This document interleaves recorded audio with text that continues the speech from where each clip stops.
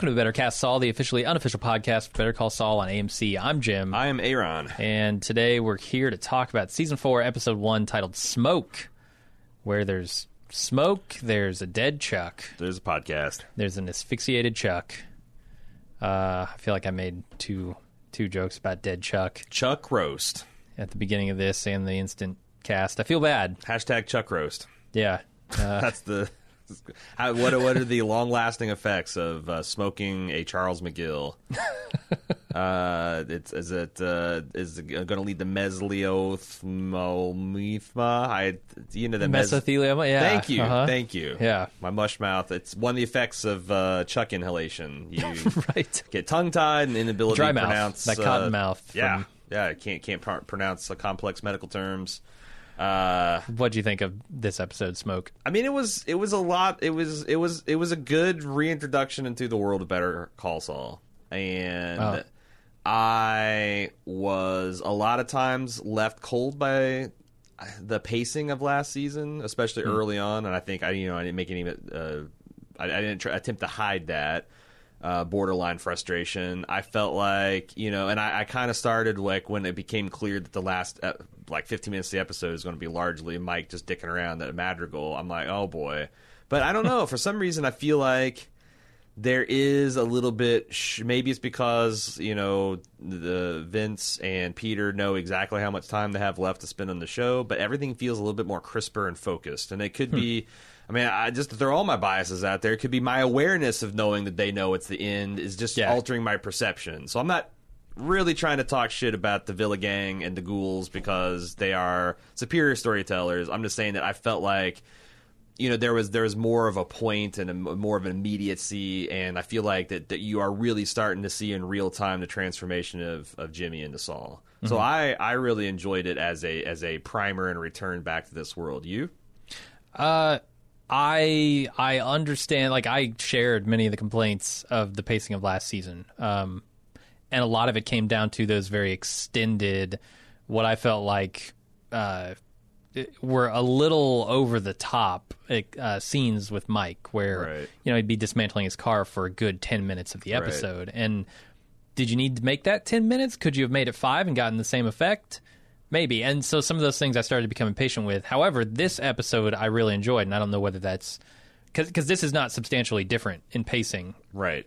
If I'm looking at it objectively from last season, what they did early on. Right. But I ended up enjoying it, I think, more than I did those previous ones. And maybe I've just been jonesing because it's been a long time since we've had Better Call Saul in the air. You know, it's a little bit longer than usual, 3 months or so. Maybe I'm just jonesing for more Saul.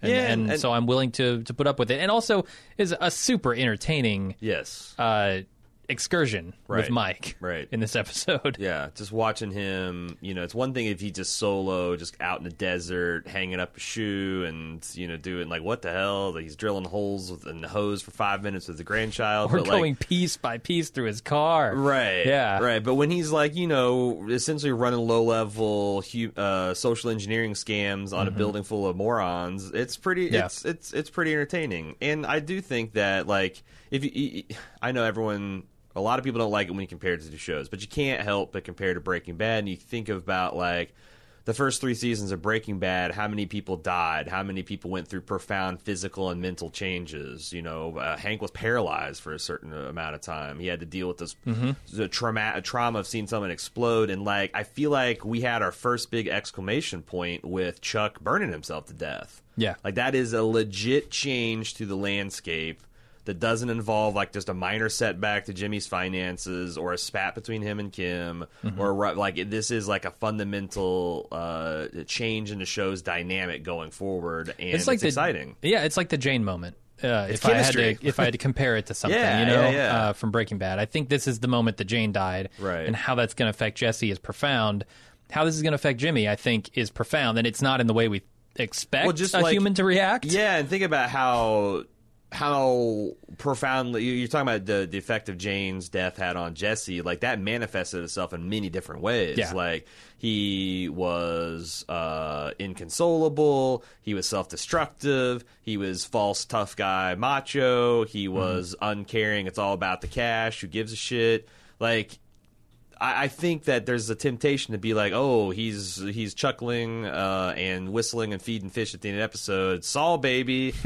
I think because like this first scene that we get after the cold open, where we have this like lovely image of the embers from Chuck's fire landing, and you see, I think it's if I was a showrunner and I want to set a thesis for my season in 30 seconds, I would show these embers landing on all of Kim's case files, implying that the ripples of this act are going to consume her career, and then they land on their bed as Jimmy and Kim are sit there peacefully, kind of spooning, like that. This is a fire that's going to spread and engulf both of them and really transform their lives in negative ways.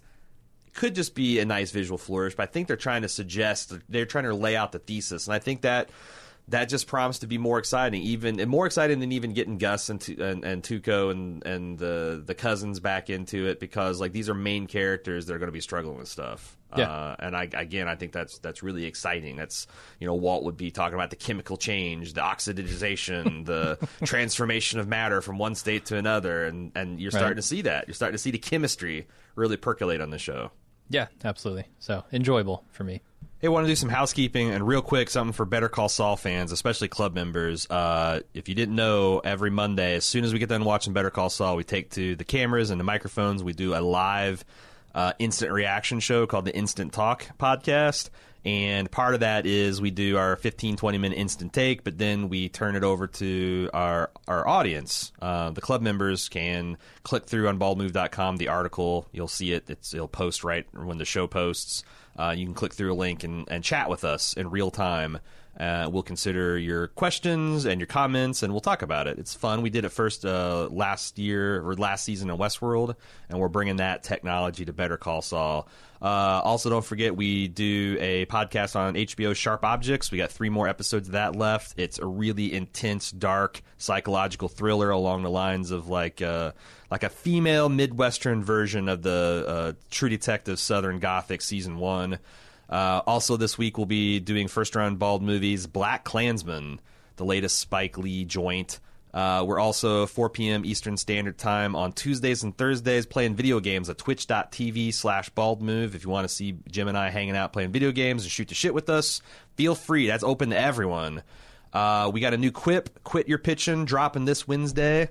So that's kind of fun. That'll be exciting. And finally, there is not even 24 hours left to get in on my book Kickstarter, book.baldmove.com. We just hit our first stretch goal, so you'll get double the book for your money. And if you want to see more about that, there's a book I wrote on the religions of Westeros with a religious scholar.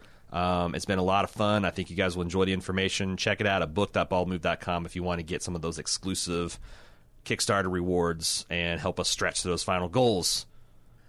Are we ready to talk about the episode? Yes, please. Okay.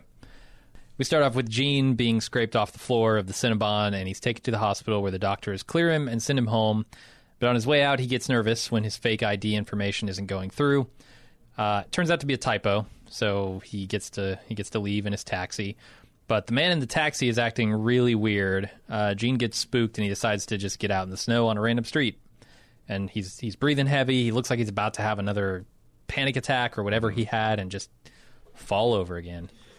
Yeah, there's a couple things I liked about the scene. I liked how his face got shellacked with the Cinnabon jizz. Yeah. I thought that was that's got to be intentionally funny visual image. This man his face is frosted. Yeah, and the spatula he's using to spread it or whatever is just stuck to his face. It's good.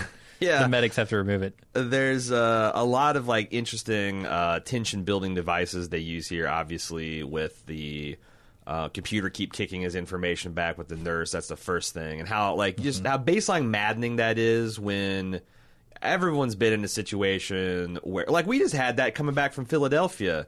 This we, because of traffic and all this stuff, we were had 5 minutes to catch our train. And this train attendant who was trying to help us get this goddamn United special deal, this train is a fake airplane kind of bullshit ticket worked out.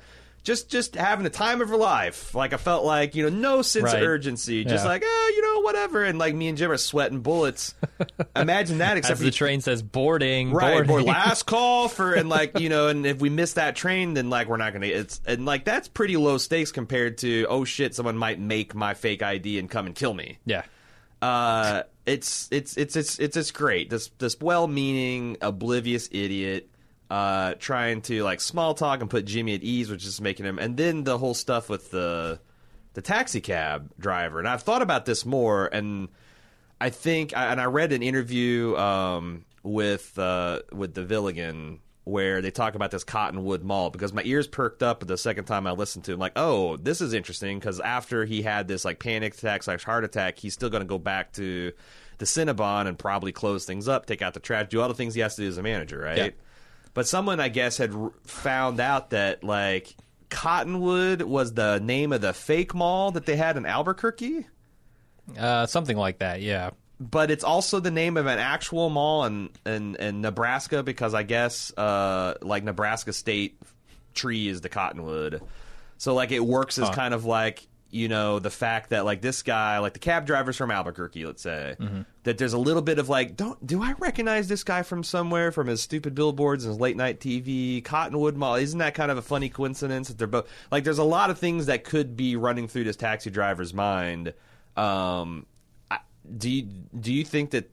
Yeah, I don't think Cottonwood is the thing that does it there. It's the hanging ABQ isotopes. Well, that does it for Jimmy, but I'm saying what's the no, but the that cab tells driver's us damage? That tells us as an audience member that he might recognize the face a little bit. Right. Yeah, we don't need the Cottonwood to make that connection. And in fact, if you look at other scenes from Gene's other parts of Gene's scenes, you can see in the back there's a sign that says Cottonwood Mall. That's definitely where he works, at the Cinnabon. Yeah. So, like, I don't think they're trying to make those kinds of connections. I think the ABQ isotopes thing does it all by itself. Yeah, I mean, like, if the guy with the white man afro from the Keller and Keller commercials got into the back of my seat and I'm an Uber driver, he just has a handlebar mustache.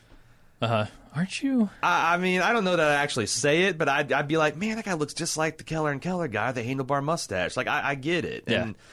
But there's also, like, I'm wondering if the start of season 5 will be Gene, he's walking away from his taxi driver and the guy's like, hey, stop. And like there's this prolonged scene of him chasing Gene down. He's just trying to give him back like change or his ID that fell out of his pocket, ID or a receipt or like whatever. Like this illustrates the hell that Jimmy / Saul / Gene have found themselves in, that they've escaped, but their life like they're in a prison of their own making. And that's the thing. I wonder.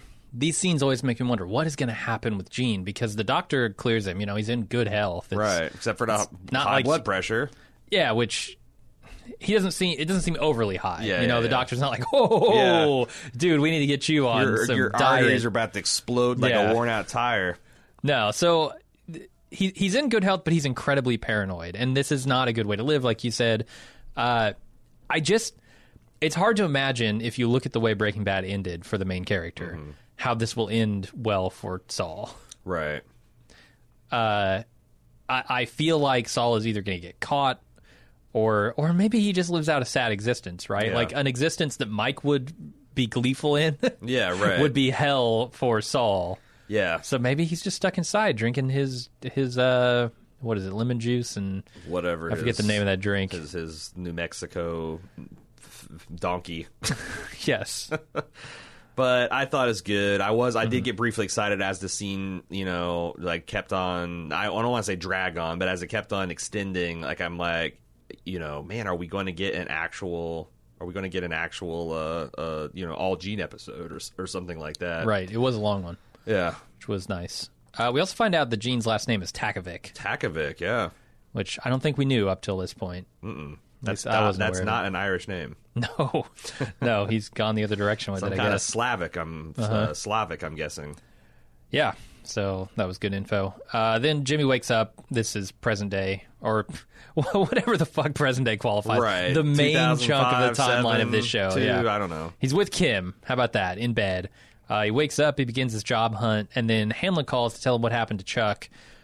Jimmy rushes over to see the burned house, and after talking with the fire chief, Kim tells Chuck, "Oh, he didn't suffer." Jimmy's like, "Yeah, they'll always say that."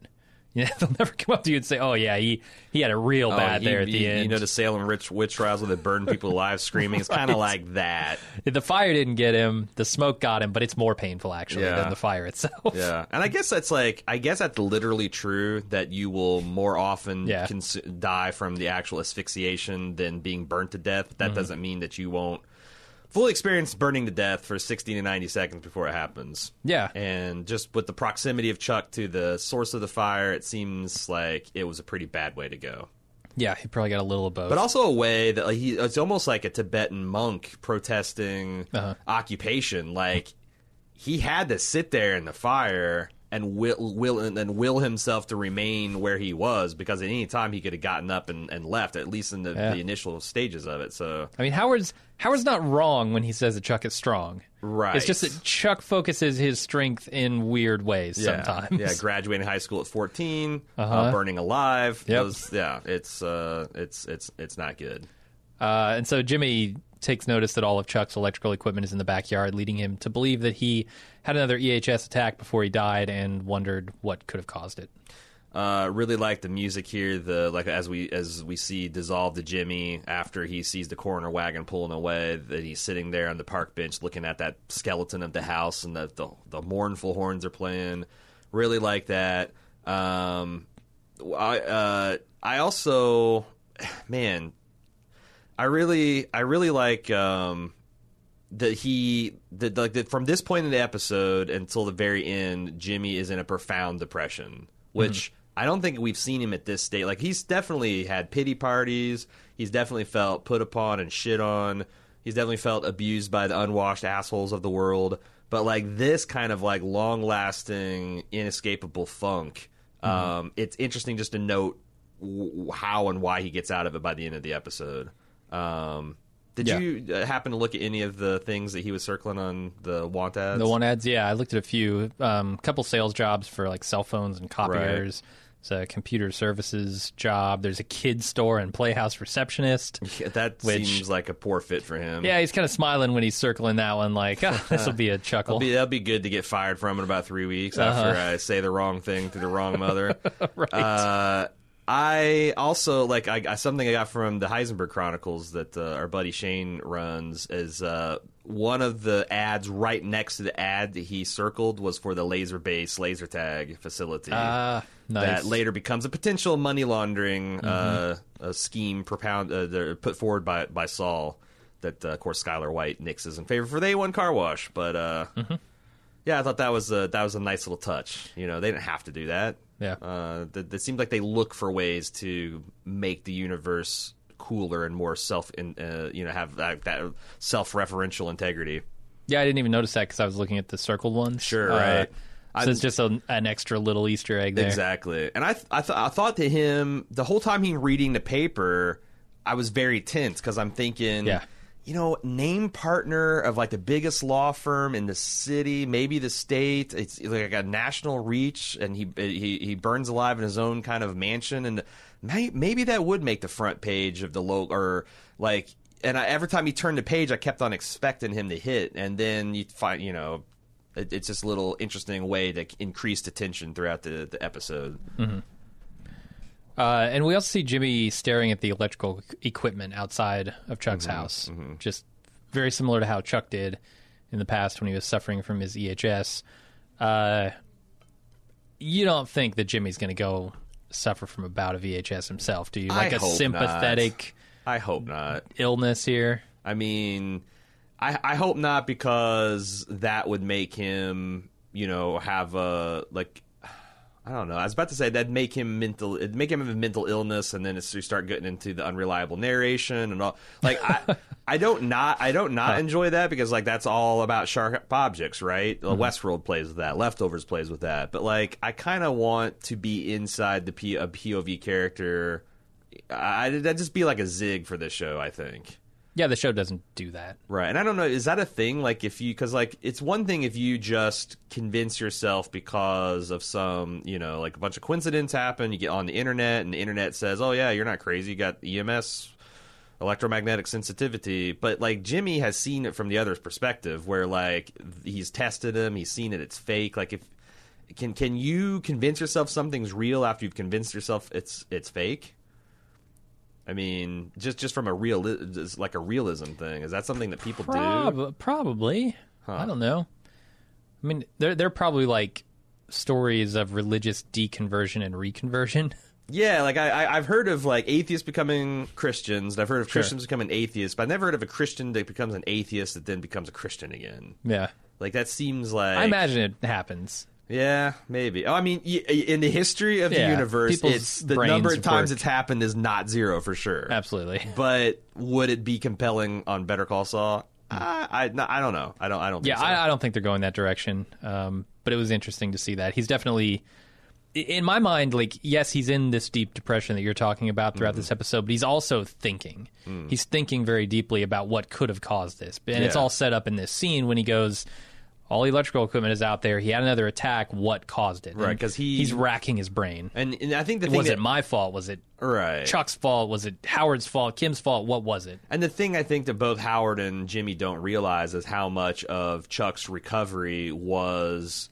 spite. Yeah, like, absolutely. He is faking it to put the screws to Jimmy, to put the screws to the law firm, and once those put the screws to the insurance company, everything. Once those legs of spite were kicked out from underneath him, then he just, he's made a fool of himself in front of his colleagues and peers, in front of his ex-wife who he really cared about, and like, I think burning himself was spite, because he knew exactly, like, if you look on his face as he's kicking that lantern, that's the thing of, like, it's like, oh, I'm going to, it's like Ralphie in A Christmas Story. Like, I'm going to show them, I'm going to go blind from soap consumption, and then they'll be sorry. It's right. I think that's,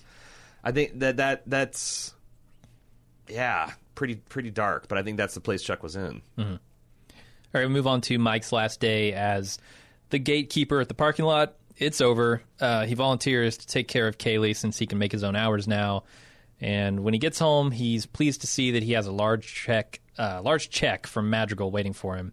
However, he gets antsy and decides to find the nearest Madrigal facility. We don't know what for yet, but we find out soon enough.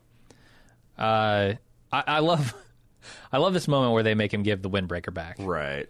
And Mike doesn't put up a stink. Mike gets it. You know, it's like, this is a slap in my face. I'm done with this job. I don't care. Of course, this guy's so petty that he wants his stupid windbreaker back. Right. Fine. Take it. I don't care. Right. He's going to go to Sam's Club and buy a knockoff North Face that he's going to wear the rest of the episode. That's kind of like, Mike's uniform anyway. So you got to get rid of the security windbreaker. But yeah, also, man, if your boss wants you to get if you're not a manager and your boss wants you to recover company property from another employee on their last day, they need to come down to the fucking booth and do it. Yeah, that's a manager's job. That's what the guy should have been like, oh, am I a manager now? I need manager pay, because if I'm not getting manager pay, then I'm not going to do manager jobs. Like, not that Mike would, like, bust his face in for it, but, like, come on. That's what you pay HR folks and management types to do. That's the uncomfortable human interactions that largely justify their pay, right? Yeah. So, fuck that guy. I also think Mike probably knows that having that jacket out there might be some kind of minor security risk. Oh, yeah, sure. Like, if you can... it makes it much easier to impersonate a parking lot attendant. Yep. And it's a thread. Also, for him, so it's a thread that people can pull if they just see him on the street. It's something that's, makes him memorable. Oh, he had that jacket from that security company on. Yeah. So, it makes sense. I'm just saying, it's shitty management, which there's no shortage of in this world. The other thing I love is the scene where he's volunteering to take care of Kaylee. They repurpose the hose, and they overtly mention this. I noticed it like almost immediately. It starts on the shot of the hose with the water spraying, and I was like, oh, that must be the same hose. But then, what's her face? Right. Shit, I can't remember her name. Stacy just flat out says, "Oh, is that the hose that you guys made?" Yeah, it's interesting that it's like he's a very waste not want not kind of guy. Like, I'm gonna go and deconvert this from a stop strip into a soaker hose. Yeah. Madrigal pay $10,000 in Albuquerque, New Mexico, 10 to 15 years ago after taxes. Yeah. Guy like Mike lived pretty high on the hog. Now, the whole like because I was fuzzy on like what all this like this is an effort to launder the money that he stole from Hector to give back to that one civilian's widow that got caught up in the deal gone wrong and shot and left out in the desert. So yeah, Mike's paying himself here. Madrigal's not giving him a dime. Right. He's actually giving them money. Right. So I think we had a lot of open questions about what Mike's trying to do at the end of the episode. I thought maybe we'd entertain right now. Why let's talk about some potential reasons why Mike decides to put on the hard hat and the reflective vest and go give Madrigal a security enema.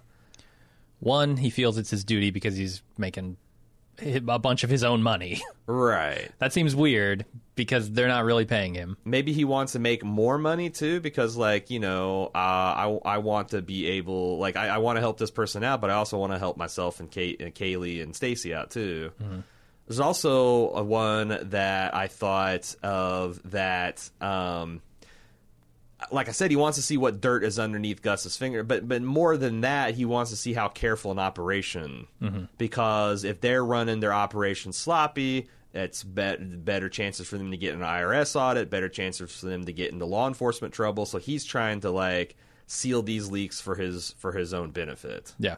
So he's justifying, like, you know, his actual role and maybe angling for a raise or a bigger part of the organization. He's trying to make sure that everything is, like, on the up and up as far as their security practices. Is there any other? He's bored? I mean, I think a little bit of it, yeah. Maybe he's bored. He wants to flex those skills. Yeah.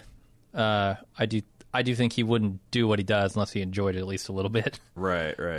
It's cool, though, to see that this is kind of the beginning of what we know turns into a semi-adversarial relationship with Lydia. I mean, it's not all roses between them when he shows up to her house to kill her, right? Yeah, it says, trust me, this woman deserves death as much as any man. Like, they have a history. They have a history. So this is kind of cool because you could see, like, her getting angry about this person just coming in and trying to run the operation, maybe.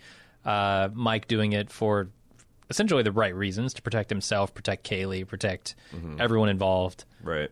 And Lydia maybe resenting that.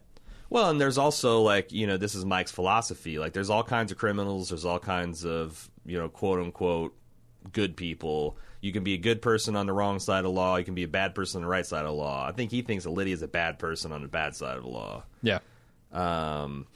Also, in a little minor note, because it's funny that we're debating about the Isotopes, and, like, I thought that they're a minor league team, but, like, Mike is actually watching an Isotopes game while he's poring over his pay stub. So nice. Is right there in the episode. Yeah. All right, then we move on to Hamlin calling Jimmy to run Chuck's obituary by him. It's extremely long-winded with all of his various awards and achievements, and halfway through, Jimmy puts the phone down. Kim picks it up, and she approves the obituary, and then she tries to soothe Jimmy with some shots of fancy booze, but only succeeds in drinking herself to sleep while Jimmy stays up all night thinking. I noticed that Hamlin doesn't really need to look at notes for this obituary. I noticed that too. Has this memorized. He's gone over it many, many times. Right. And it's very late at night. You can see that he's been in the office for a long time. This strikes me as so Hamlin.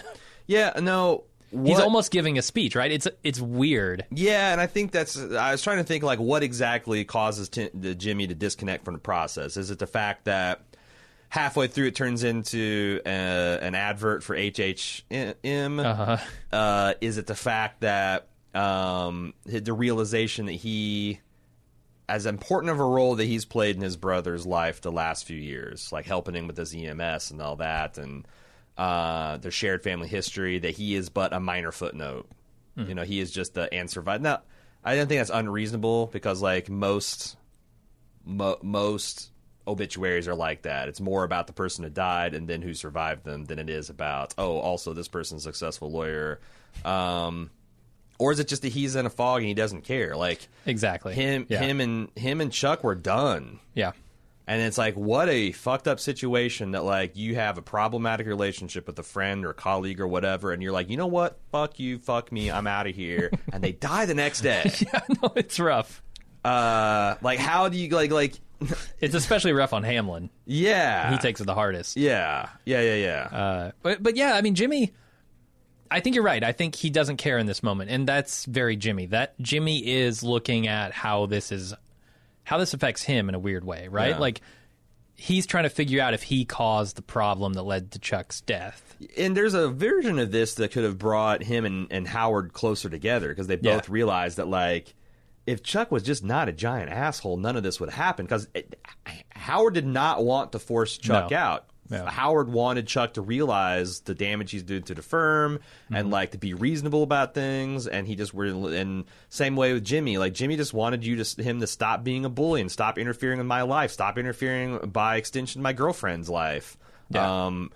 Show like acknowledge that I have worth as a person, that I'm not the same kid that I grew up with, and maybe that you've had me wrong your whole life. But instead, it looks like it's going to be a wedge that drives them even further apart. Yeah. It seems like it. Yeah. Or maybe Howard and Kim are going to team up to figure out what the fuck is wrong with Jimmy. Yeah, I don't know. Because I can't wait until we get to the end scene, because I really want to talk about that. But right. Oh, you might have noticed in this scene that Kim pulls out a bottle of booze that we've seen before many times. Yes. It's almost becoming too much of a thing in this show, because it's their go-to for booze, high-end booze. It's Zafiro Añejo. It's the thing that, if you're familiar with Breaking Bad, and God, you should be by now, the thing that kills Don Eladio. It's the booze that they're drinking when they con. They're taking that one guy for a ride. Is it Kin? I think it's Kin wins. It might be Kin wins. I think it's that time. That might be because Kin wins the guy. Doesn't they fuck him like over a coin in the bar? Because there's a couple of times where Jim and Kimmy are running a scam on dudes, and this is one of those. It was either that guy or the guy that Kim meets in the bar, and I can't remember which. Shots. Yeah. How much? You remember when Philly we like asked as a joke how much that $250 for the Louis the 13th shot. A shot of Louis the what? Louis the 13th. $250. Yeah. Holy God! Very high end brandy, I think. Cognac. Or something. Yeah. I'm not sure. Super high end. Too rich for my blood, by far. Absolutely. But yeah, no. I also like because like I listened to I listened to his obituary, and I was looking up things like like Georgetown's legal ranking, and it's like 14th in the U.S. for school, so it's a pretty prestigious. 14th? I would have thought higher. I know, me too. I thought that'd be top 10. Yeah. But there's a lot of competition. You got NYU and Chicago's Princeton got a really good law Harvard school, and all like you. So I think that what was interesting out of all the stuff was that, and I didn't know this before, that he got his start in criminal law. It's interesting that his brother was like, I guess I'm sure a squeaky clean, straight edge, like upright criminal lawyer, and that his brother becomes a criminal lawyer. Like, it's an interesting duality for the two brothers, that he started in criminal law. So did Jimmy. Jimmy then goes on to elder care and all this other stuff, but he ends up in italicized criminal law. Right. So then we move on to Hector being carted off in an ambulance. This picks up right where we left them last season. Nacho tries to ditch the fake pills that he swapped, but he's interrupted when Gus gets a phone call from Juan Bolsa requesting to see Nacho. Nacho's nervous, but when they meet, Juan simply wants to make sure that Hector's operation continues smoothly with him out of the picture. And after the meeting, Gus cautions Juan that the DEA may come sniffing around if war breaks out, which he thinks is inevitable.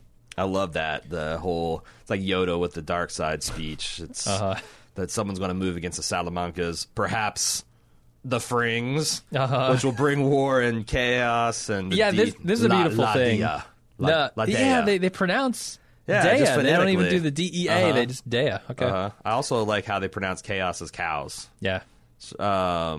Now, I don't know what I didn't mean to cut you off, but like with the La Dea coming, there's no way we're getting Hank.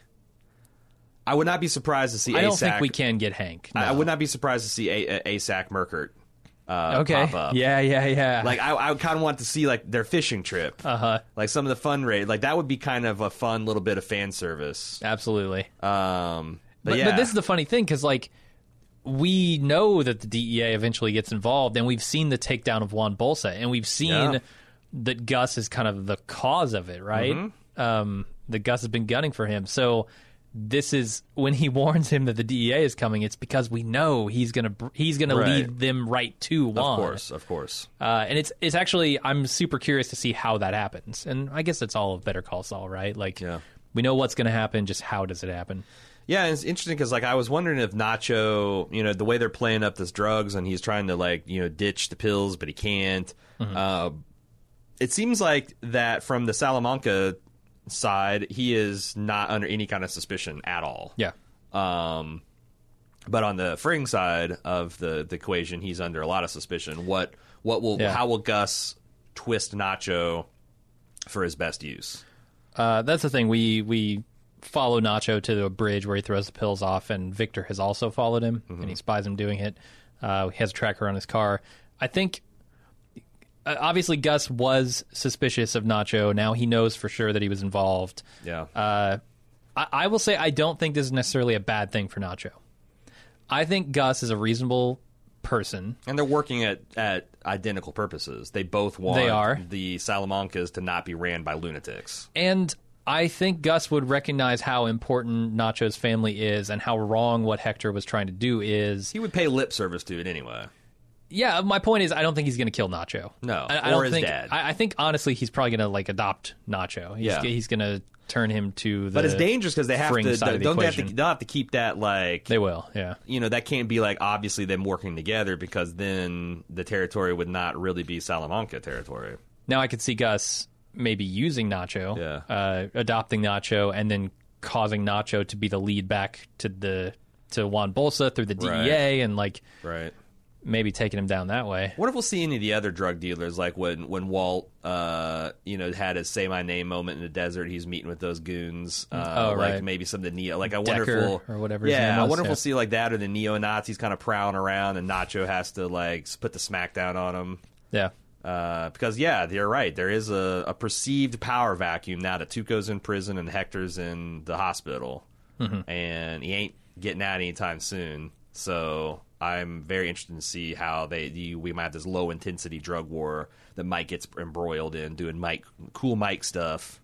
Speaking of cool Mike stuff, this is where the episode gets weird for a second, and I go, what are they showing me, and why do I care? So there's a random guy who fixes his son's bike, and he's late for work because his car won't start. Then we see that he actually works for Madrigal, and Mike has stolen his badge to do an impromptu security audit. And the manager isn't happy when he points out all the flaws, but Mike tells him, take it up with Lydia. Right. I know people. Mm-hmm. Reads the guy the riot act. Here's the only pacing complaint I have with this episode is I don't know why this guy has to fix his kid's bike to get to the meat of what we want. Is it because they're trying to show, all the people who work for Madrigal aren't bad.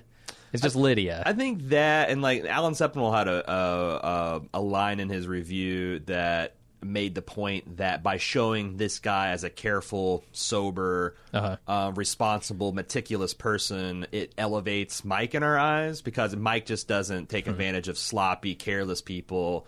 Mike is just that much more anal and prepared and careful than that guy is. Right. So also, I just kind of dig it. Like, I wouldn't want to see 5 minutes of this guy fixing the kid's bike, but like this made him memorable. So then when you see Mike pull up to this guy in a temporary ID, like it makes that scene better by giving this other scene more time to breathe, I think. Okay. But I can also I can see your point too. I do love the fact that he didn't even bother to modify the badge or anything. He didn't put his own picture on it. Yeah, he's just a picture of a... And I thought, like, this is kind of a plot hole, but then he throws it in the guy's face. Like, I've got a obviously bogus badge. No one ever... And he starts off like he just goes and he grabs a coffee mug, pours himself some coffee, goes through the Tyson versus or the donuts, Tyson, the Lee versus Ali. Yeah, injects himself in the bait. That's another thing, another motivation I saw on Reddit that I don't think we've talked about. That like Mike starts thinking, I'm a security consultant. What if someone starts poking around and trying to like? He's going and making a big splash. So if anyone ever questions his role as security consultant, multiple people be like, oh, yeah, we know that guy. He's a fucking asshole. He came and reamed us all out, said that Ali would kick Bruce Lee's ass, stole her donuts, told Tammy to reach for the stars. got her middle management fired, and then I love that he actually signs the guy's name. Like that's so kind of him, right? Because if Tina looks at that and she's like, "Where the fuck is Barry's name?" Where the fuck Barry didn't sign my card. That motherfucker. No, Barry. So he actually helps the guy out. It was pretty cool, and just he's going through the pit, he's doing a lot of stuff that you can see. One of the reasons that Gus was so hard to track down is that someone like Mike sweated those details. You can't be reusing manifest numbers. You can't be throwing away shipping invoices. You can't be letting people run around without. But man, social engineering is a bitch to try and protect. Maybe the CIA, FBI, NSA. Paramilitary contractors, but I'm telling you, hospitals, police departments, data centers, it's terrible. It's terrible because we haven't figured out a way to secure the human mind from peer pressure and the desire to cooperate and get along and not be hassled. It's incredibly hard to toughen the target that is the human brain. Sure. And it's just it's disgustingly easy. It's one thing that was always because I used to get have to do these credit card security audits, and it was a bitch. Every single it is always always a task to get to 100 plus location company that I work for to pass the penetration aspect of the test, because it's just painfully easy to get, in this case, convenience store cashiers to go along with anyone that had a clipboard and pretended to have some authority, because boy, they don't want to get they don't want to cause this person trouble and get smacked back. So my favorite part of this probably is when he stops to tell the guy to put lifting belts on his team. Right. Which he doesn't. That's not even a security thing. Right. He's the just rules are rules. Yeah. Yeah. That was awesome. So we go over to the funeral for Chuck, and Jimmy is barraged by a never-ending stream of condolences and handshakes. Afterward, he and Kim find Howard waiting on their steps, and Howard believes Chuck's death was not an accident. He believes actually that he might have caused it. And Jimmy tells him it's his cross to bear, and he begins whistling and preparing coffee and feeding his fish like he doesn't have a care in the world. Wow. I did not notice this, but someone more astute than I on Reddit pointed out that the music they played during Chuck's funeral was the piece he was practicing at the beginning of the season 2, episode 2, which we found out was written. It's a duet for cello and piano, and his wife, I think, is a cellist. She's a concert violinist. Concert violinist, that's right. And that was something written by her, apparently. Right. So, that was an extra little, if you're paying attention, unlike me, kind of a bit of a gut punch. I also really liked how they mixed in lawyers that we knew well, like Ed Begley Jr.'s very frustrated partner of Jimmy last season, the kind of slime ball the guy that was representing the well, it wasn't Mesa Verde, that's the bank, it was whatever the Sundowners retirement complex or whatever. These guys that we kind of know, and a bunch of people we don't, but it really got the idea that Jimmy's just having to endure all these people and he's so distracted. And then Jimmy, so someone pointed out that this was a result of Jimmy taking Chuck's words to heart last year about you know what, I don't even mind that you're a shit human being, but why all of the I'm sorry and the histrionics and the emotional upheaval? Just admit that you're a bad person that hurts and uses people and go on with your life. I don't feel like that fits the scene. It really does feel like Jimmy got let off the hook. He's all too happy to let Howard take all of the blame, and that weight has physically been lifted from him. Yeah, I think there are... So I spent a lot of time thinking about this scene in particular. Yeah. I didn't have much time, but I used it focused here. Where I eventually come down on it is this scene is designed for us to be Kim in that final moment. That eyebrow raise at the end says it all. And that's what we are as an audience are thinking, what the fuck, Jimmy? Yeah. It's meant to tease more than anything. It's not meant to really understand yet. This is the exclamation that says this is what we're exploring through the rest of the season. Right. But I do think there are several possible things that could be going through Jimmy's head. Like you said, he could feel like this is his opportunity to jettison Chuck guilt-free, right? He's dead. He doesn't have to take care of him anymore. Right. Chuck's not there to guilt him if he does things that are wrong. Right. Howard's taking the blame for his death. These are all things that let Jimmy off the hook. Yeah. And maybe that's enough to just Jimmy changes, you know? I don't know. I don't see it as that simple, as that black and white, that easy for him. And even if he makes that in the snap, like, even he makes that as a snap emotional decision to like, okay, well, I don't have to worry about it. I'll let, like, even if, I don't think Jimmy believes that he's completely blameless, but if like this Howard situation, obviously contributing factor, he's not the only one to blame. And hey, how that's amazing for him. Mm-hmm. But whether you decide to act like that, whether you can get away with that for long, like, in the long hours of the night when he is doing his job search, when he is, taking long drives to get to his commute or whatever, or commutes to get to his work, like those are the things, like, are these things going to come back to haunt him? Right. Because it's all well and good to be like, oh yeah, I'm just going to emotionally rinse my hand of this situation, but can you actually do it? Yeah. Is it going to be a telltale heart situation? Is it going to be like Lady Macbeth with the blood on her hands? Like, some of this stuff has a way of coming back to bite you in the end. Yeah, and I really think Jimmy here is grasping the first life raft that's thrown to him. Mm-hmm. In the sense that there are a lot of fingers pointing at Jimmy as the cause for Chuck's death. The insurance bullshit that he did, right? Where he got Chuck's insurance raised by leaking the fact that he was sick. Right. There's because because so even if it's Howard's fault, it's actually the initial thing was Jimmy. Right, but Chuck is absolving him of that. Like, he's taking all the fingers that Jimmy has been pointing at himself, questioning, was this the thing? Was this the thing that caused it? And Jimmy is, or Chuck is giving him, Howard is giving him the opportunity to say, this is the thing. This is the life raft that's being thrown to him so he can absolve himself of all this guilt. Right. And so he's grasping that desperately.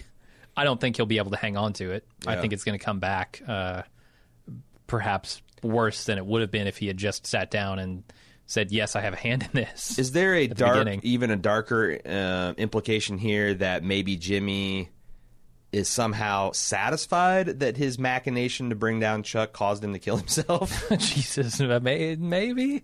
Like once he realized how the whole thing went. Because, like, the realization that Chuck was only too happy to break him legally. Yeah. Like, take everything and then tell him that he never cared for him. And that, pull that whole, like, anything as brutal as we've seen Adora do on Sharp Objects. Right. Well, that might be stretching a little bit. But still, like, I'm your brother and I never loved you is a shitty thing to hear. Shitty thing to say. Absolutely. Yeah. So... I do think there are some going concerns now, other than how is Jimmy going to handle the metaphorical embers blowing over Jimmy and Kim's life. As long as they don't hit that stack of, I don't know, $8,100 bills that Chuck must be sitting on. Sure, more than that, $80,100 bills. Because he's got this $8 million check from Howard that just went to his account. Where does Chuck's money go? Does Chuck's money go to Jimmy? That's one of the things I was. Does it go to Rebecca? What does his estate look like? Yeah. Did he have time to cut Jimmy out of his will? Was Jimmy ever in his will? Is there going to be some battle over it? Because I could see a situation where Howard gets the money, because it was part of his estate and the company and all that. Sure. It's probably legally entangled. Howard could get that money, and then Jimmy could do something nefarious to take it from him. Yeah, and or vice versa. Howard could try to weasel out of the settlement because how many people knew about it? Where is the paperwork? Like, is there is there going to be some crossing of legal lines in that department just to kind of because now they don't have his name. There's already some kind of controversy swirling around the firm. Now it says Hamlin and his empty suit. Right. Like, I don't know that HH&M is going to have a really rosy next 10 years. And, Howard might start realizing that, hey, we got to keep a hold of this cash. Mm-hmm. And I don't know, legally. And did he even cash that check? I feel like when he got the check, he was pissed off and didn't want anything to do with it. I don't know. I can't quite remember. Because, if, he didn't cash a check and... Yeah, it's nothing official. And the settlement got burnt up in the house, and the only other copy of this confidential agreement is the HH&M. Well, what if that just like walks out the door and gets set on fire? I mean, I know there's document retention systems specifically to keep this from happening, but I don't know if Billigan knows that. I'm just thinking like Jimmy. Also, I don't know if those were implemented in 2007 or when this was taken, because that was like about wherever that was all the rage, like digitizing your documents and controlling them and all that. Yeah, how much control does Howard have over that stuff as essentially the sole proprietor now? Right. I don't know. I think it would be interesting if Jimmy got the money and had to start laundering it, and that's kind of what reconnected him with Mike and Nacho and Gus, because we know that he has a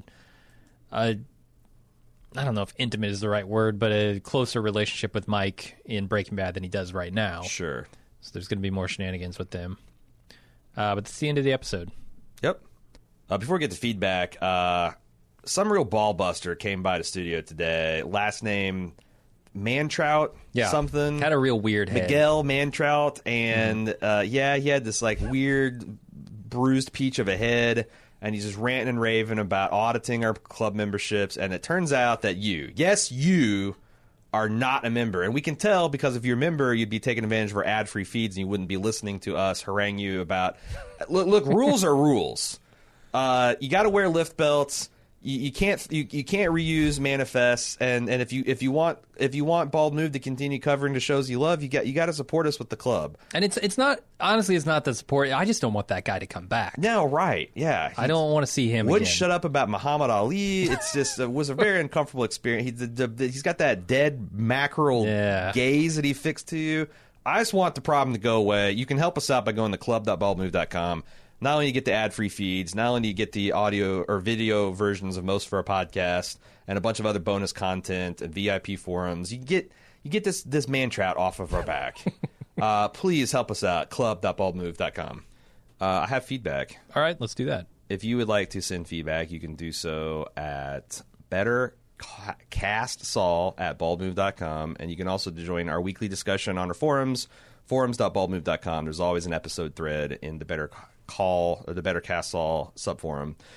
First up, Stephanie R. In listening to your preview, there was some discussion about how Saul can show up in New Mexico when he is this figure that has been all over the place on television with his brother dying in a fire, etc. It got me to thinking, what do we really know about what was happening in Saul's life during Breaking Bad? We saw Saul when he was doing lawyer stuff with Walt, Jesse, etc. Did we ever see Saul at home? Did we ever really see much of the other stuff going on in his office? Couldn't there be some overlap between the things we see in Better Call Saul and the timeline of Breaking Bad that just wasn't shown because it wasn't relevant to the story? I don't think yet, but these next two seasons do open up the possibility that those stories might start to overlap. Mm-hmm. Because even when he was in thick with Walt and Jesse, he still had a lobby full of dudes in neck braces and slings, and there was he was cranking through a lot of low-level, legal stuff, drunk driving stuff, personal injury stuff, ambulance chasing stuff. So certainly he wasn't his only client. Stephanie says, I got to thinking about this because I'm a lawyer as well. This show and lawyers, man. I think 97% of all feedback is from lawyers on the show. And there is an issue a lot of lawyers have where clients think they're the only client you have and expect immediate response to problems, even though, like any other job, your tasks need to be managed. That's a client thing. Not a legal thing, because as a programmer, as a web developer, they paid you money, and you should be the most important thing to them, or they should be the most important thing to you, rather. Similarly, we have fallen into the trap that Walt and Jesse or have we fallen into this trap where Walt and Jesse, we assume, are Saul's only clients? My point is, other stuff is going on in his life, and could there be some sort of fallout going on even while he's doing his work with Walt and Jesse? More importantly, wouldn't it be interesting to see that story play out, but from Jimmy Saul's perspective while Walt and Jesse are doing their thing? Totally. I would be very happy if the last season of this, you saw like Walt and Jesse in the waiting room, but you never actually got into that because we've seen that. You just see how much more stress this crazy-ass, cancer-stricken high school chemistry teacher is inflicting on quote-unquote poor Saul. I want to see the aftermath when Walt breaks the window, the door. Oh, yeah. Yeah. I want to see how Saul reacts to that. for sure. That would be funny. Or just like his perspective of getting drug out into the desert. You know, like the morning after if that happens. But it's not his first rodeo. We saw in the first pilot episode that Tuco, and he's way scarier than Walt and Jesse in a ski mask. Yeah. So, Matthew C. I want to talk about Jimmy's guilt and shame over Chuck's death. Even before Hamlin reveals that Chuck was pushed over the edge via the insurance fuckover, Jimmy must feel at least slightly responsible for his brother's death. This is just normal human emotional operations post-tragedy. You question who's responsible, if it could have been prevented, and crucially, if you could have done something differently. And Jimmy, yes, all throughout his relationship with Chuck, could certainly have done things better. So the first feeling Jimmy has is the natural and even more acute, considering their contentious relationship, sense of responsibility, self-loathing, and guilt. The second feeling tearing at Jimmy in these quiet moments, and that which ultimately wins the day when Hamlin reveals the insurance fuckover, is more or less spite. Jimmy and Chuck have been in a grudge match for what appears to be their entirety of their lives, and the insurance salvo from Jimmy was countered with a suicide. Perhaps much like Bruce Lee might counter Ali's jab with a leg sweep. So I was thinking the very strong Chuck, right, is the Ali in this situation. The very slippery guy would be Bruce Lee, therefore Jimmy. Look at Jimmy's fist, though. It's just a little McGill fist. How could he possibly punch Chuck in the face? Sweep the leg. Sweep the leg. Sweep the leg, Jimmy. Regardless, Jimmy hears that his last jab hit Chuck where it hurts, and he won't let the counter take him down. Fuck Chuck, killing himself as revenge, being a baby, trying to make everyone feel bad for him, etc. Jimmy won't have it, and he's happy to take out the Chuck-induced anger on Hamlin. Hamlin anger is hanger. Yeah, I mean, that's what I was thinking. I know suicide's a touchy subject, and certainly for the people that are living with suicidal ideation, you want them to get help. But I've had suicide touch my life, and there's always just a little bit of anger there. Fuck that person for doing this to us. Because now they're done with their problems. Ours have just begun. And then there's also the follow-on shame for feeling that way about it. I think that it would be real easy for Jimmy in the moment of his life in which Chuck chose to do this to wrap himself in a Mylar blanket of #FuckChuck and let Hamlin take all this emotional, or at least try. I don't think it'll be successful transference, but it'll be a perhaps successful appearing attempt for a few episodes. No, this is why that final scene is so good, because we don't really know. There's so many possibilities here of what's going on in Jimmy's head, and that's what we're going to be exploring. So much of this plot is not taking place right on... I mean, it's taking place right on camera, but they're not being explicit. What is Jimmy thinking when he's whistling? Why is Mike doing this magical electromotive? What does Gus think about Nacho in this These situation? Are all season premiere questions, that we are going to get answers to. And they're not even being raised. It's just... Yeah. As you observe it, they're the things that pop in your head, which is a really confident style of storytelling. Reginald. Jimmy is very clearly being honest throughout this whole episode. He is panicking when he first hears about the accident and rushes to Chuck's house. He's crushed when he realizes his brother is dead. He is cynical when Kim tells him the firefighter said Chuck didn't suffer. He's nauseous when hearing of Chuck's many accomplishments listed in his obit. He is gracious to the well-wishers at the funeral, but most of all, he's relieved when he finds a sucker, Howard, to take away all of his negative feelings of guilt, remorse, etc. Also, he will be honestly heartbroken when Kim leaves him. He's not faking in any of these circumstances. However, Jimmy is a parasite, and he needs to feed off of others. He has no way of coping with the sadness of losing his brother, not drinking, not talking with Kim, other than letting Howard take the blame and twisting the knife in Howard's chest. Jimmy didn't have to confess what he did in order to throw Howard a lifeline by saying something like, "Hey man, don't beat yourself up over it. Who knows what's in another guy's head?" Nope, that's your cross to bear. Those of us watching have got to come to grips with the fact that part of Jimmy/Saul, and maybe even Gene, enjoys the power of inflicting pain on others. I'm not mad at Jimmy for being so cold, slimy, and childish because I finally accepted him for what he really is. Harsh, but fair. No, I mean, look at the scene in Breaking Bad where Saul helps Jesse get his parents' house, right? Right. Where he goes in and he strong-arms these two parents into selling their house for far less than it's worth. He's taking pleasure in that. He's enjoying every second of it. Saul advocates Walt and Jesse murder their close associates to keep the crime from being pinned on them. At some point, he figures out exactly who he is. Yes. And he rolls with it. Yeah. He leans into it. So this, it seems almost trite to say that this is an inflection point for Saul, for Jimmy as a human being. But I guess like it bears pointing out that this could be the very thing that we've been asking all along. What's the thing that's going to finally set Jimmy off, turn him into Saul? This is probably it. Right. Maria from New York. The cabbie in the first episode looked a lot like an old Howard. What do you think about that? Do you agree, or was it some random cabbie? Howard. I don't. Howard's let himself go to shit. Sure. I don't buy for a second that Howard would allow that to happen to Howard Hamlin. Maybe the knit ties were the only thing keeping his youth in check. Like as soon as he switched to the fucking silk shit, it just went to hell. It went to hell in a handbasket. Right. I don't know if I agree about that. I don't think this is anybody. I don't think this is Jesse. I don't think this is Howard. Like, so many people are speculating on who this is. It's just some just some cabbie driver from Albuquerque who might recognize Saul. I hope this cab driver doesn't be turned into fucking Snoke from, the Last Jedi or whatever. Like, everybody's thinking, oh, maybe it's fucking Mace Windu. Maybe it's this, maybe it's that. Like, I mean, it's already started. I think it's Mace Windu. That lightning just really did a number on him. Bleached the skin right out. Brett, just listening to your instant take on Snoke. No, I'm sorry, Smoke.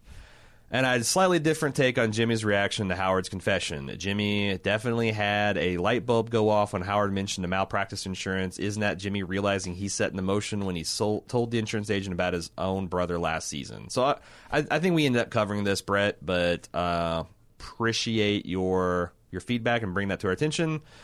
Eric J. In the scene where Mike is rummaging through the garbage while he evaluates the security at Madrigal, there's a shot that clearly looks like a noose lined up with Mike. I have no idea what it's to symbolize, but the hanging rope looks so clearly like a noose and not like some wire or other kinds of set decorations you'd see for a warehouse. What do you guys think? We have both taken a look at this image. This is essentially right after Mike stands up from tossing the dumpster. And in the background, you almost have to lighten the background to see it, but there is what's very clearly a noose hanging over Mike's his left shoulder, stage right. Here's the thing. Normally, we would be speculating, oh, does this mean he's going to die in the next episode? Right. Well, we fucking know when Mike dies, and it's not because of a noose. Right. It's not because of anything even remotely like that. So what could this possibly be other than just a production thing? Like, I mean, it's back there, it's in the shot, whatever. I do think that this is like the Villa Gang to put something like that as a death motif to show that as Mike gets closer to this organization, he's getting closer to this ultimate fate. This is the inflection point for Mike, where he sealed his own fate. The inflection point for Bald Move is when we started throwing around terms like fucking inflection point. But again, I think, right, that like the Breaking Bad does a lot of stuff with the knowledge of like, they do stuff by accident. Like, people went through Gail's apartment and like, oh my God, look at this. There's a statue. There's some stone statuary with half its face a different color. And some of it's by accident. Some of it is knowing where they're going. So they put stuff in like death motifs around Mike. Why not? But again, the difference here being that we're not foretelling the future by saying bad things are going to happen to Mike because we've seen them happen. Right. I mean, there are every time I mention that no one does this, people always come forward and say they do. I know for a fact there's people watching Better Call Saul that have never seen Breaking Bad, so it's might be surprised at them. Maybe the Villigan and Gould are making this so like when people in the future watch these shows as like a set that this is like some kind of like cool thing, but. It's just could be a thing, could not be a thing. I'm pretty agnostic on this stuff at this point, but it is a cool detail to note. Paul D. from South Jersey. I really do like the Gene storyline and hope that they expand on it this year. I thought it'd be neat to bring some of what's going on with the White family to the story. Maybe Gene happens to be looking at the TV and sees an announcement that Walt Jr.'s received a huge sum of money. Wouldn't that be cool? I think it would be cool for Gene to somehow keep tabs on what's going on in Albuquerque and for us to get a few answers about, like maybe we'll get some hints to the fate of Jesse. Maybe we'll get some hints that Skyler and the kids are doing all right. Is there Baby Holly Foundation set up by the Schwartzes. I could see like a newspaper clipping or something like that. Yeah, maybe something small. I don't want this to turn into a second finale for Breaking Bad, right? Like, yeah. I don't want this show to ultimately be about Breaking Bad. Fan service is a dangerous thing because it's like cane sugar or high fructose corn sugar like syrup. It's addictive. It's cheap.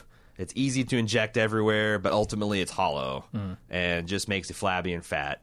So I think the show, when it first came out, was a little bit too heavy on the fan service, and now they've hit their stride. They got to be careful that they don't go back to that dark side again. Yeah.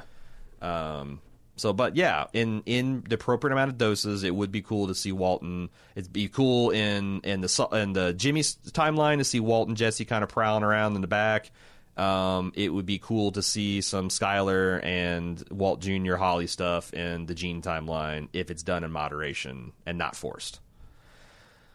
Ray sent us a fairly long and wide-ranging email discussion, but generally exploring her idea that everyone on the show is a con man of sorts. She did not accept Kim from that. She talked about Jimmy, Chuck. I think that's easy to see. She indicted the whole legal system. And her opinion, the most sincere person on the show is Howard Hamlin. Yeah, I kind of think I agree with that. So let's say her point of Jimmy. Jimmy is a con man. You don't have to explain. Right. It's on the face. Chuck was, as we previously discussed, running a con that he was healthier than he was just so he could exact revenge on the people that had wronged him or protect society from Jimmy. Right. Or unscrupulous law institutions like the one he founded. Kim. Yeah. Her point with Kim is that she's trying to be a bigger, more successful lawyer than she really is. Which I think in some ways is true. I mean, she presents to Mesa Verde and to the oil company that she can handle all this work. No problem. She'll do it. And then she can't. Right. That's a lie. That's a lie. She can't handle it all by herself. So in some ways, yes. But in other ways, I think Kim has a lot of the qualities that she professes to have. Yeah. That attention to detail, that stick-to-itness, that... And I think I don't think Kim... See, to me, con involves knowing... Like, Kim would knowingly know that she would let these people down. Sure, I don't think Kim has ever run up at her limits. She's been working 80, 90-hour work weeks forever, and it's never caused her any problems. Now she micro-sleeped her way into a car crash, and literally her body and brain just said no more. Yeah. So to me, that's like Neil Armstrong saying, "I'm going to be the first man that lands on the moon," and his spaceship blows up. Like, he didn't. Yeah. I know Neil actually didn't do that, but if it had, it's like he didn't con the American people, right? Sure, no. He example, was simply Jim wrong. Lovell, when he says, "I'm going to go and land on the moon, and your father will be a guy to walk on the moon." He didn't con his kid and wife when he said that. He was just mistaken. Yeah. Now, Howard's interesting because, like, as she pointed out, Howard, there's hints that his life has not gone how he wanted. Like that, when Jimmy was hanging out his own shingle and starting his shop, that, he kind of admired that. It's like, that's not my one to do, but, I had this big firm and my dad insisted and blah, blah, blah. Like, he had these entanglements. And now, like the few times that he was kind of dissembling on the show, you find out it was because Chuck put him up to it. Yeah, he was protecting Chuck. It's going to be interesting to see the real Hamlin. And I think I've taken kind of a shine to Howard, the unwashed asshole, in the last few seasons because I see how he's been kind of a prisoner of his fate. And like the early returns, like, it takes a lot of courage to go to this guy's brother and confess that you think you're complicit in his suicide. Uh-huh. I mean, that's a lot of opening yourself up. It's a lot of vulnerability. It's a lot of emotional courage. Those things I admire in people. So it'll be interesting to see if Howard has some sort of dark side moment, absent like direct fuckery from Chuck or Jimmy. Yeah. What do you think? You think he will? I mean, we're talking about him trying to embezzle his partner's money back and doing contract fraud and. Or just doing what he rightfully has, what he has a legal right to do, right? If the check was never cashed, the paperwork was never signed, then it's not legally a thing. So maybe he doesn't have to dissemble and lie and cheat his way to that money. Maybe it's rightfully his by law. There's what's moral, there's what's ethical, and there's what's legal, and they're not exactly overlapping sets. That's true. And I don't know how I feel about things that are legal but maybe not ethical. Maybe that's why I'm not a great businessman. Yeah, I don't know. But I think I really think Howard and Kim are going to have to team up, tag team Jimmy, to figure out what the hell is wrong with him. And I don't even think they're going to be successful. I think, honestly, Jimmy is going to prevail and just become Saul and drive them both away, and that'll be his life. Yeah. So I understand why Kim would try to figure why would Howard give a shit about figuring Jimmy out? Because you said they have to team up. I kind of agree, but I don't know what the motivation is from Howard's angle. If Kim comes, like 3 episodes from now, Kim goes to Howard for a favor and says, "I'm worried about Jimmy." Why doesn't Howard be like, "Well, that's your cross to bear. Out of my office. He might You've stolen my clients. You've blah blah. You blah blah blah. You let your boyfriend piss in my open mouth when I was on my knees begging for forgiveness." I don't know. Like I agree, but I don't see what brings them together. Extra scene on the DVD, right? That's the new squat cobbler. Yeah, I don't know. It's the humbled Howard. it's getting peed into your open mouth while you're begging for forgiveness by emotional absolution.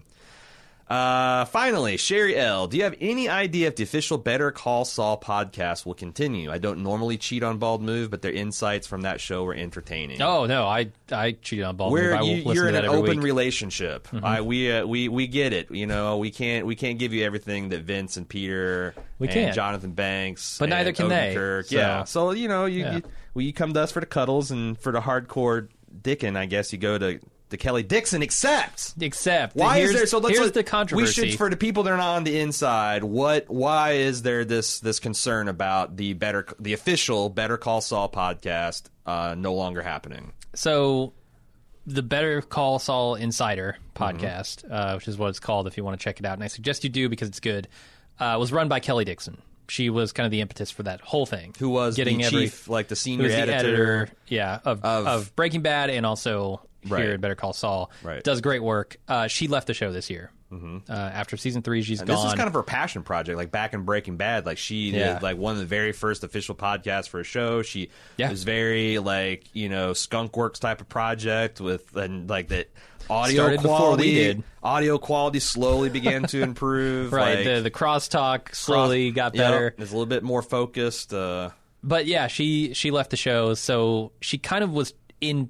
She was in the process of training her protege, Skip McDonald, who's now the full-time editor on Better Call Saul, rather. And he was supposed to be taking over the podcast. I think this is what I remember from listening to the finale episode a year and a half ago. I think he was supposed to take over the podcast. Yeah. So assuming Skip can both full-time edit a TV show and make a podcast, it will be coming back, I think. Now, we'll say that like it hasn't updated yet. Not yet. And that usually was updated by the day after. The day after. Sometimes it was like real close to when we released our podcast. So maybe a day or two. Yeah. So, especially with the new runner of the podcast. Yeah. I mean, I'll give him like you said, it's someone learning the ropes. If they're going to continue it, I'd give him, a little bit of extra time. But maybe things are looking bad if it's not dropped by next week. Yeah. And that'd be a shame because, like, I know a lot of people complained about how rambly they could get and how, like, self-congratulatory. And I don't know about self-congratulatory because I also was about Vince and Peter trying to give everybody else credit. But that's what I mean, like the show, like the group of people who make the show, they were always patting each other on the back, and it's like that the Mouse's shadow is the second grip with the key light, and he really got that thing. Yeah, I mean, like. That probably endears him to the production staff and crew, and it speaks well of what kind of showrunner he is, but not necessarily the most compelling stuff. But when they would get really deep about how like they'd use these new lenses and how much light they could capture, and like the onset, like what temperature it was, and Jonathan Banks was freezing his balls off, and got his face sandblasted before this scene. Do you know that, like, we talked about that in Instant Podcast? Like, that's the only scene where that was a problem. The rest of them, he actually had, was it bad lighting? Did he just literally blow off the makeup lady that day? Or makeup gentleman? I don't know. There were 2 outdoor scenes. One with him in the backyard with Kaylee. Right. And I didn't notice it in that scene. Yeah, so. he looked like he'd had some foundation laid, or maybe his 3rd-degree sunburns. He just wasn't used to Albuquerque. Yeah, where's he live in the He's got to live in L.A., right? Probably. Jonathan Banks, he's got to be prowling around L.A. I assume so. Giving free audits to Rodeo Drive establishments. Not known for not having sun. Right? That's definitely true. It's definitely true. So I don't know what's happening with his head, but he's still doing his thing. Still doing his thing. Yeah. Well, hopefully he can recover from, I don't know, getting his head sanded, and we'll be fine. It's like, the other thing is, like, he had that cough of doom that, like, just, I guess he had a cold, and they decided not to edit around it. Like, maybe, like, sometimes, like, does Jonathan Banks sometimes come in and he's, like, slightly on fire? He's, like, there's smoke coming off of him. Right. Like, he's got piranha bites on him, and the people just don't ask questions. It's just, JB, get him in his chair, get him in costume, get him on the set so he can do his thing. You can find him on the weekends on a pier in Long Beach just blowing fire. He's a fire swallower. Yeah. Yeah, fire blower. Yeah. Sometimes it goes wrong. Yeah, it can. Sometimes he's not actually bald. No. It's just his job keeps him bald. He's engulfed in flames 50% of the time. All right. Thanks for everybody sending in feedback. Reminder, on Monday nights, right after the show airs at 9 p.m. Eastern Standard, we do a Instant Talk podcast. If you are on the Eastern time zone, or if you've got a way to watch it through satellite or whatnot, please feel free to join up. If you're a club member, go to the article on baldmove.com. There'll be a live Instant Talk article. Click through that. You can watch the video. There'll also be a link to participate in the chat. And after we say our piece for 15-20 minutes, we will then turn and answer your guys' questions and consider your comments. It's a nice way to get some early feedback and just kind of extend that nice little afterglow you get from watching your favorite television show. For club members. And if you're not a club member, you can join at club.baldmove.com. Feedback goes to bettercastsaw at baldmove.com or forums.baldmove.com if you would like to talk with your fellow friends. We'll be back next week for the next episode. Until then, I'm Aaron. And I'm Jim. Later.